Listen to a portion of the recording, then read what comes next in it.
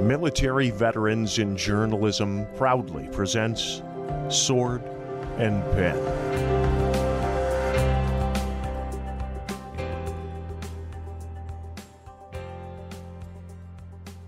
Welcome to another episode of Sword and Pen, a monthly military veterans and journalism podcast dedicated to inspiring and educating our MVJ members. I am your host, Lori King, and I thank you for tuning in during our first show in 2023. It's going to be another great year of interviews with military veterans and working journalists, and I'm excited to kick it off with Marine Corps combat veteran Ben Kessling, one of our top 10 MVJ veterans and journalism winners of 2022. Hey, Lori, it's great to be here. Thanks for having me. Thank you for being here. Like many of the guests on the show, Ben's military job wasn't in journalism. He was a Marine Corps infantry officer for 6 years, serving stints in Iraq and Afghanistan. Part of his job as a Marine Embassy Security Inspecting Officer was traveling to embassies throughout the Middle East, which exposed him to international news. He said that's when he realized news was this multivaried, multifaceted thing, and he felt that his military experience could inform the news, and he wanted to be a part of that. So, after getting out, he used his GI Bill to attend the Medill School of Journalism at Northwestern, landed an internship at the Journal, and he's been there ever since. We are also going to dive into Ben's extensive coverage of the 82nd Airborne Division's Bravo Company, documented in his book, Bravo Company, an Afghanistan deployment and its aftermath, which went on sale November 1st. Thank you, Ben, for joining me on the show. We really appreciate it. Thanks again. And thanks for that great introduction. I appreciate it. You're welcome. I first met you at MVJ's annual convention in Washington, D.C. in October. We were in the lobby of the venue, and I saw you passing out these really cool souvenirs.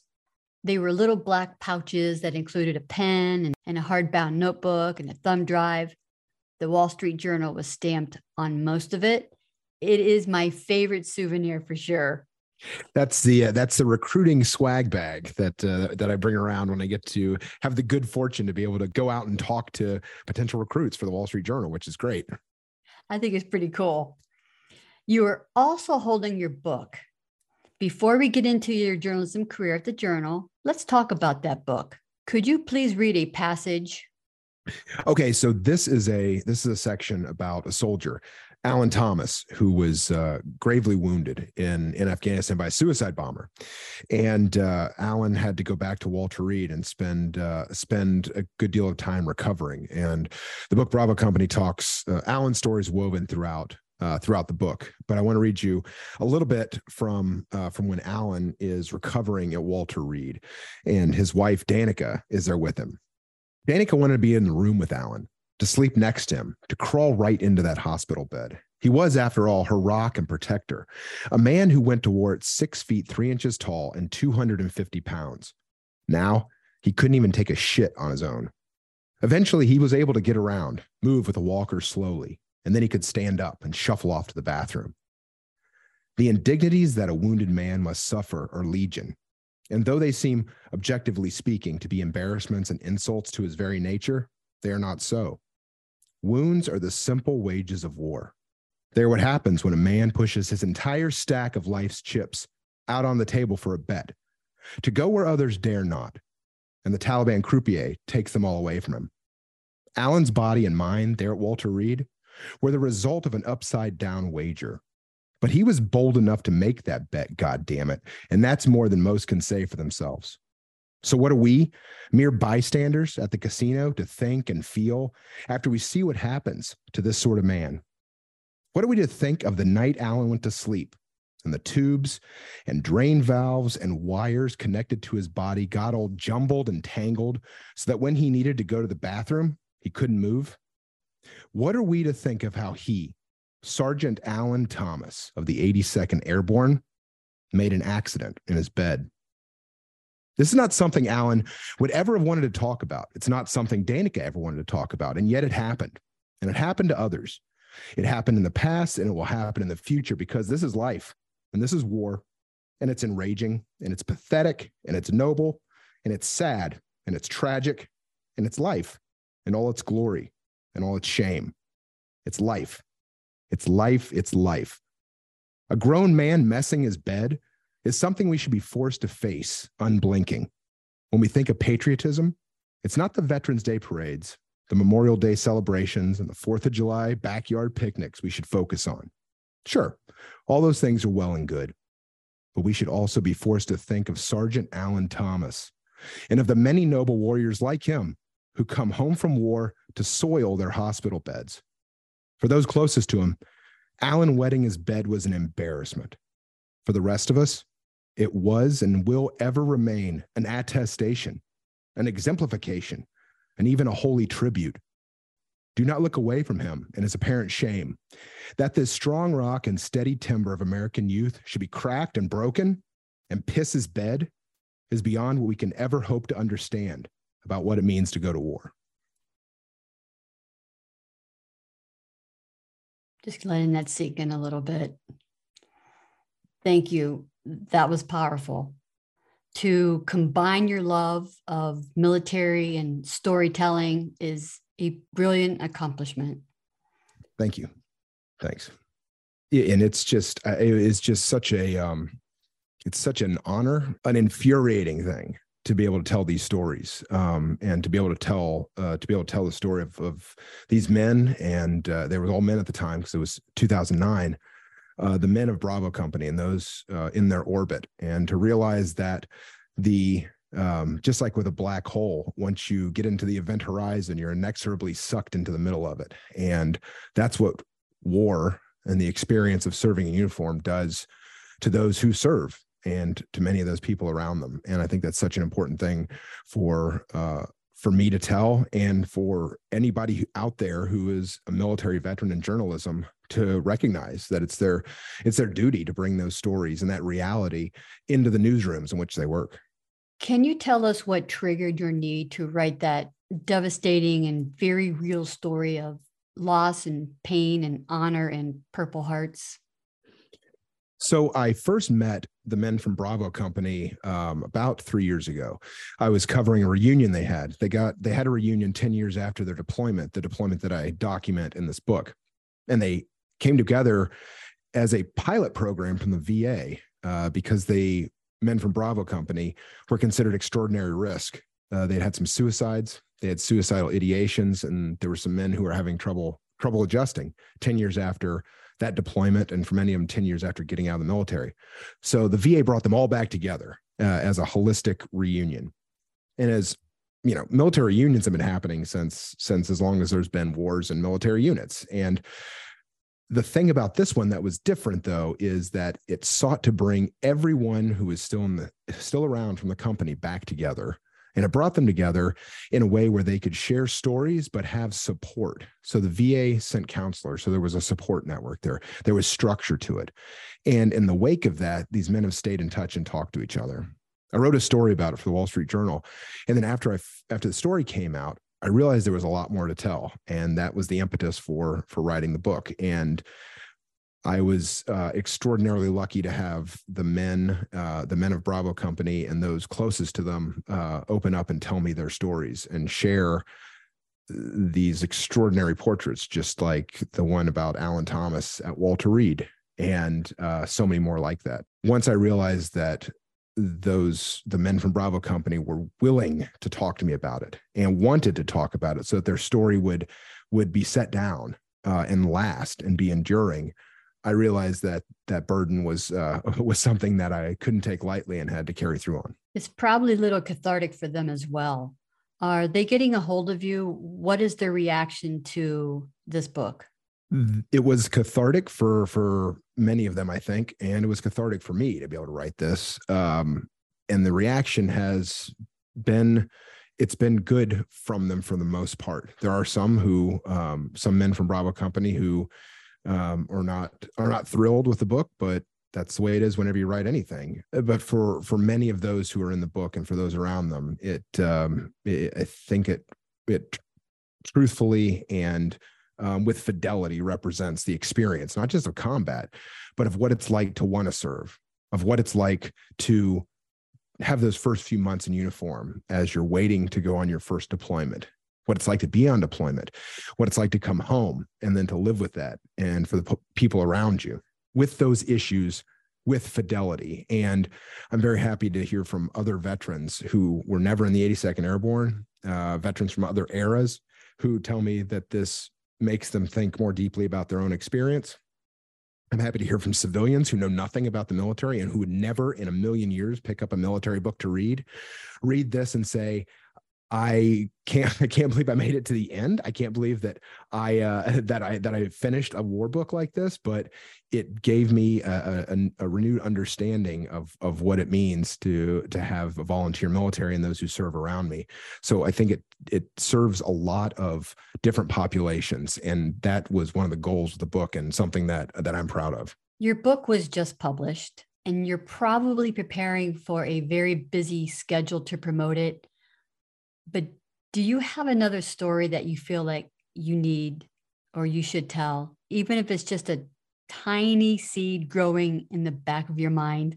Oh, I'm a newspaper reporter, so I've always got all these seeds, most of which never come to fruition. But I'm constantly trying to tell stories that I think are not only interesting and newsworthy, but are important to tell. A story I had, I think it's been a year and a half or 2 years ago now, and this sort of illustrates your point, is I hear when you're talking to veterans and talking to the defense community, you get stories all the time. You get story ideas, and to decide which ones to write about is its own sort of honor and duty. But a couple of years ago, I heard from someone who was trying to get VA benefits for a woman who served in World War II, and she was having difficulties getting benefits, and she was getting up there in age, was having trouble making food at home, and she needed benefits. So I thought, by telling her story, it's an interesting story, and this is the sort of thing people need to know about, lawmakers need to know about, policymakers need to know about, and we told her story, and pretty soon she was able to get benefits as she rightly deserved. And that's the sort of thing that I'm always want to tell, is tell those stories and to have some sort of an end, some sort of a benefit at the end, whether it's enlightening a reader with stories they may not have heard of before, with telling about systemic or organizational problems that need to be highlighted and fixed, or just telling a good story that will resonate with people. Let's talk about MVJ for a moment. You first heard about MVJ around the time it was launched, a little over 3 years ago.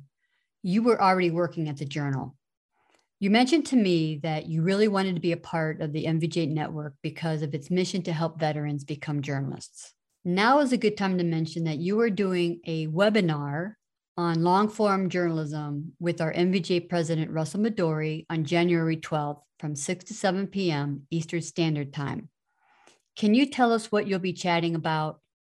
The link to that webinar will be available in the anchor description for this podcast and on Twitter, but by the time many people listen to this, they could probably hear the recording. What are you going to address in that webinar? I intend, and I think Russell intends for it to be a sort of a wide-ranging conversation on how to make long form journalism happen, how to come up with ideas, how to talk about them, how to focus them, how to tell them, and how to get them told, right? Because that's a big part of being of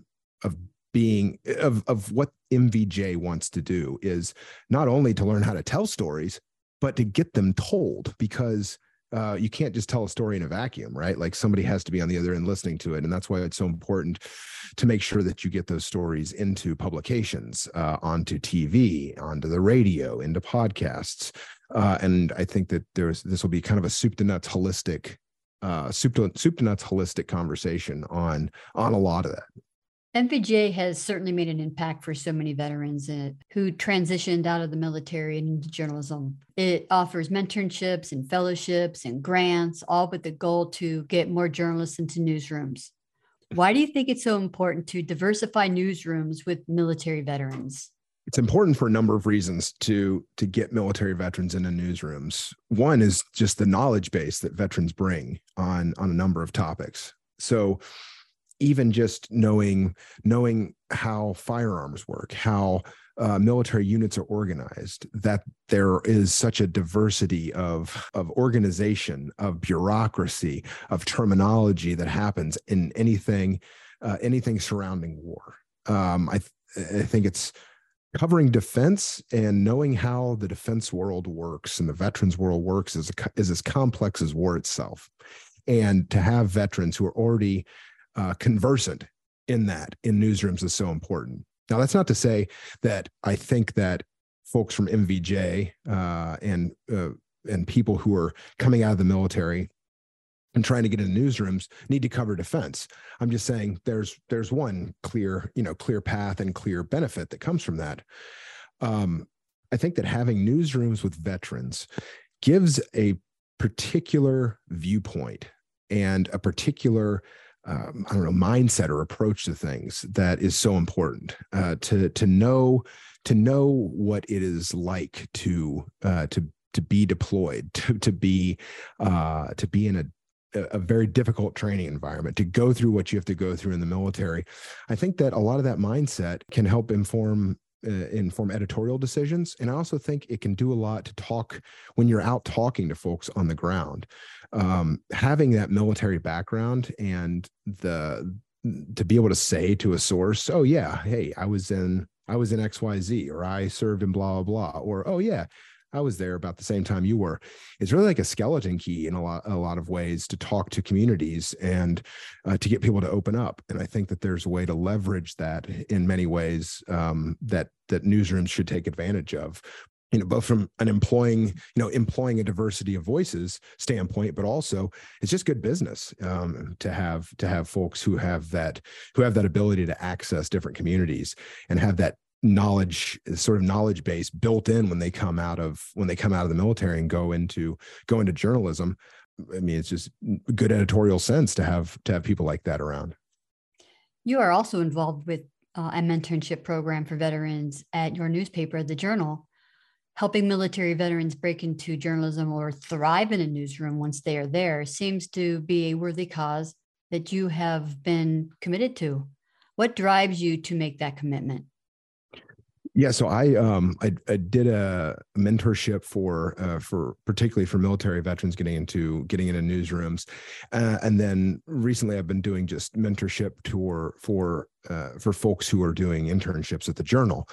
And I think that, I mean, I would not have made it to this point if it weren't for mentors and people who wanted to smooth the path or to teach me the way to get in, or just to help me learn to advocate for myself in the newsroom or in this field.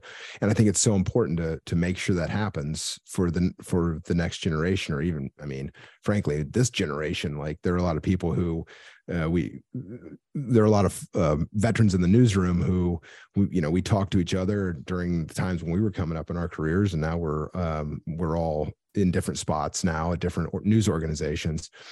But it's much like being when we were in the military.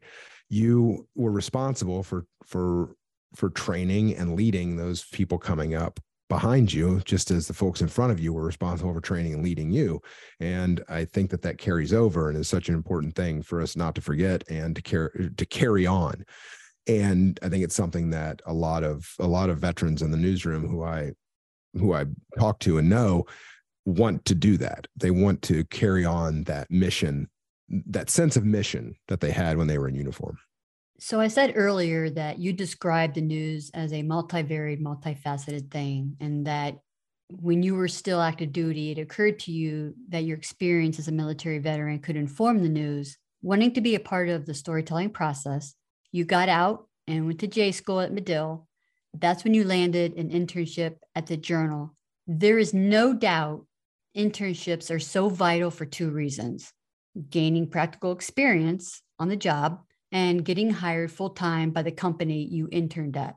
We all go into journalism, different paths. I was a journalist all 21 years in the military. I got out, became a photographer. Your journalism experience was limited. You were a photographer at a small newspaper. Do you think that experience sort of like, and they planted the seed a long, long, long time ago to get into journalism that never left you?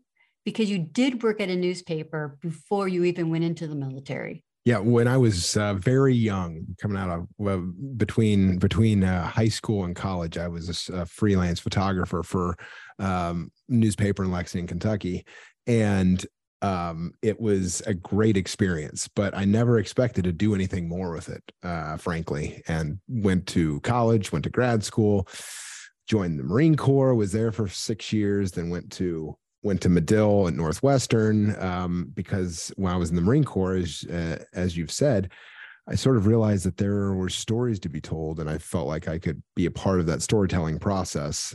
Plus, for anybody who's listening out there who's getting out and deciding what to do, that GI Bill is a heck of a thing, and you should take advantage of it. And it's a great way to do something that maybe you never would have thought about doing or couldn't afford to do, frankly. There's no way I would have chosen to go back to grad school if it wouldn't have been for the GI Bill when I got out of the Marine Corps. And I think maybe that seed was there all along. It was something I wanted to do, but it's not something I actively wanted to do. I mean, I didn't do anything journalism related when I was in the Marine Corps. I was an infantry officer. But once I got out, I realized the power of my background. I realized the power of what kind of stories, what kind of connections I could make, I could have. And I'm grateful to folks who helped me along the way understand that and realize that. And I think it's one of the great things that military veterans and journalism does.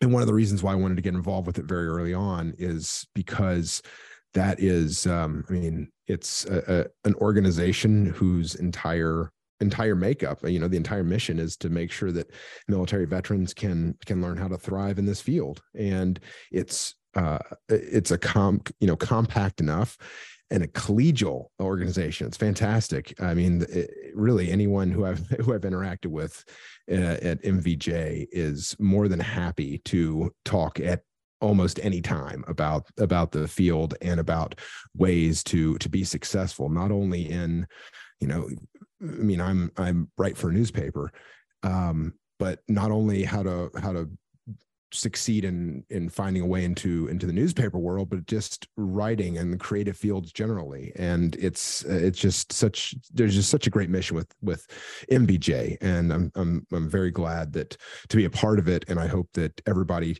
takes advantage of the fact that it's there. And it's one of the great things about veterans is a lot of times they will be bold enough to step up and ask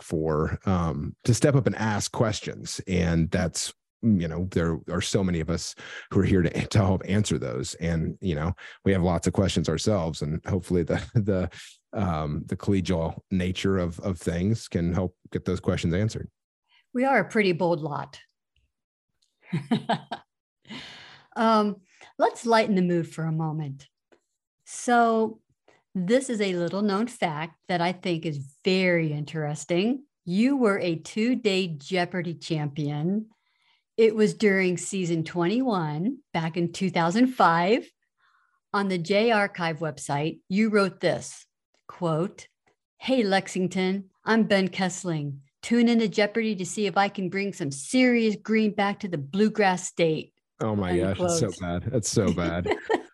It's so bad. I can't. I love that quote. I recommend everybody try out for Jeopardy if you like Jeopardy, because you never know if you might get on the show. And it was really indicative of sort of the mindset that I think is very helpful for a good journalist to have, right? Is one thing that Jeopardy they always say is it's trivia, but it's not trivial, right? So it's not like the facts that come out in Jeopardy questions aren't these like one-off things that are kind of like have no anchor in reality. Like you need to know something about the subject to get that question correct. And I think that's such a helpful thing for journalists to always want to be curious in ways that they can they can have conversation. I mean, to be good at Jeopardy, you have to have a wide knowledge base and to be able to talk about these things and have curiosity and to always want to learn a little bit more about something. And I think that that's an excellent trait for any journalist to have. And the really good journalists I know, even if their beat is X, they are still looking at Y or figuring out how Z connects to X and Y in weird ways. You know, like if you're a defense reporter, figuring out the way that, I don't know, like figuring out the way that housing and urban development fits into the Department of Defense, and or figuring out the way the State Department interacts with the Defense Department or Department of the Interior or whatever. Like knowing these connections and seeking out answers to these questions and trying to find, I don't know, for lack of a better word, trying to find trivia out there is a very useful thing. Well, in Jeopardy, you have to actually retain that information. And Right. there are people like me who have a DOS computer brain where it takes me 5,000 hours to come up with the answer. I have to Google it. So no, I would not do very well on Jeopardy. So we know now that you won more than $27,000. That's right. That's a lot of green for a young lad from a bluegrass state. I got to know though, did you go to Disney World? No. Well, I was so disappointed at the end. Okay. So I have to say that it was to my great chagrin that I lost really because I did not answer in the form of a question, one of them. Yeah. So I had a daily double, got it right, but didn't answer in a form of question. It was all downhill from there. So it was sort of an ignominious end to the time on the show. Do you remember that question? Yeah, it was the 2-word Latin term for in the place of origin, in situ, and didn't say what is. So such is life. Lesson. Oh my goodness. Take your time, like slow is smooth and smooth is fast, and check all your facts before you before you publish it. So, well, that about wraps up another episode of the Sword and Pen. But before we go, our listeners and myself might want to know how you juggle your busy schedule. Not only are you a working journalist and an accomplished author, you're also a father of 4 young children, ages 6, 5, 3, and 1. I'm sure there are a lot of parents listening to this who could use some advice on being a very busy working parent. How do you do it? Well, first of all, it's not me, right? It's my wife and I. Like that's how it gets done. Good answer. But it's there's this truism that my wife and I both subscribe to, which is if you want to get something done, ask the busiest person you know, because a busy person is someone who is getting stuff done. And I think that just like in the military, there's always more to do and stuff to do. And you felt like you never were going to catch up and never possibly accomplish the tasks that were set in front of you. But you did your best. And when you got 4 kids, it's just, it's always crazy. And there's very, very little downtime. So it's mostly just constantly moving. I think constantly moving and dealing with these kids and having a fantastic team. Having a great partner and a great spouse makes all the difference. And good family, good friends, and cultivate the networks around you, because just like in the military, having that network around you is those folks your teammates will pick you up when you're in a bind. And if a kid gets sick or something and has to go to the doctor, we know that we've got good friends who can rely on us, and we can rely on them to drop the kid off. And there's just we are our brothers and our sisters' keepers, and knowing that is a very important thing. Where do you call home these days? Where are you working out of?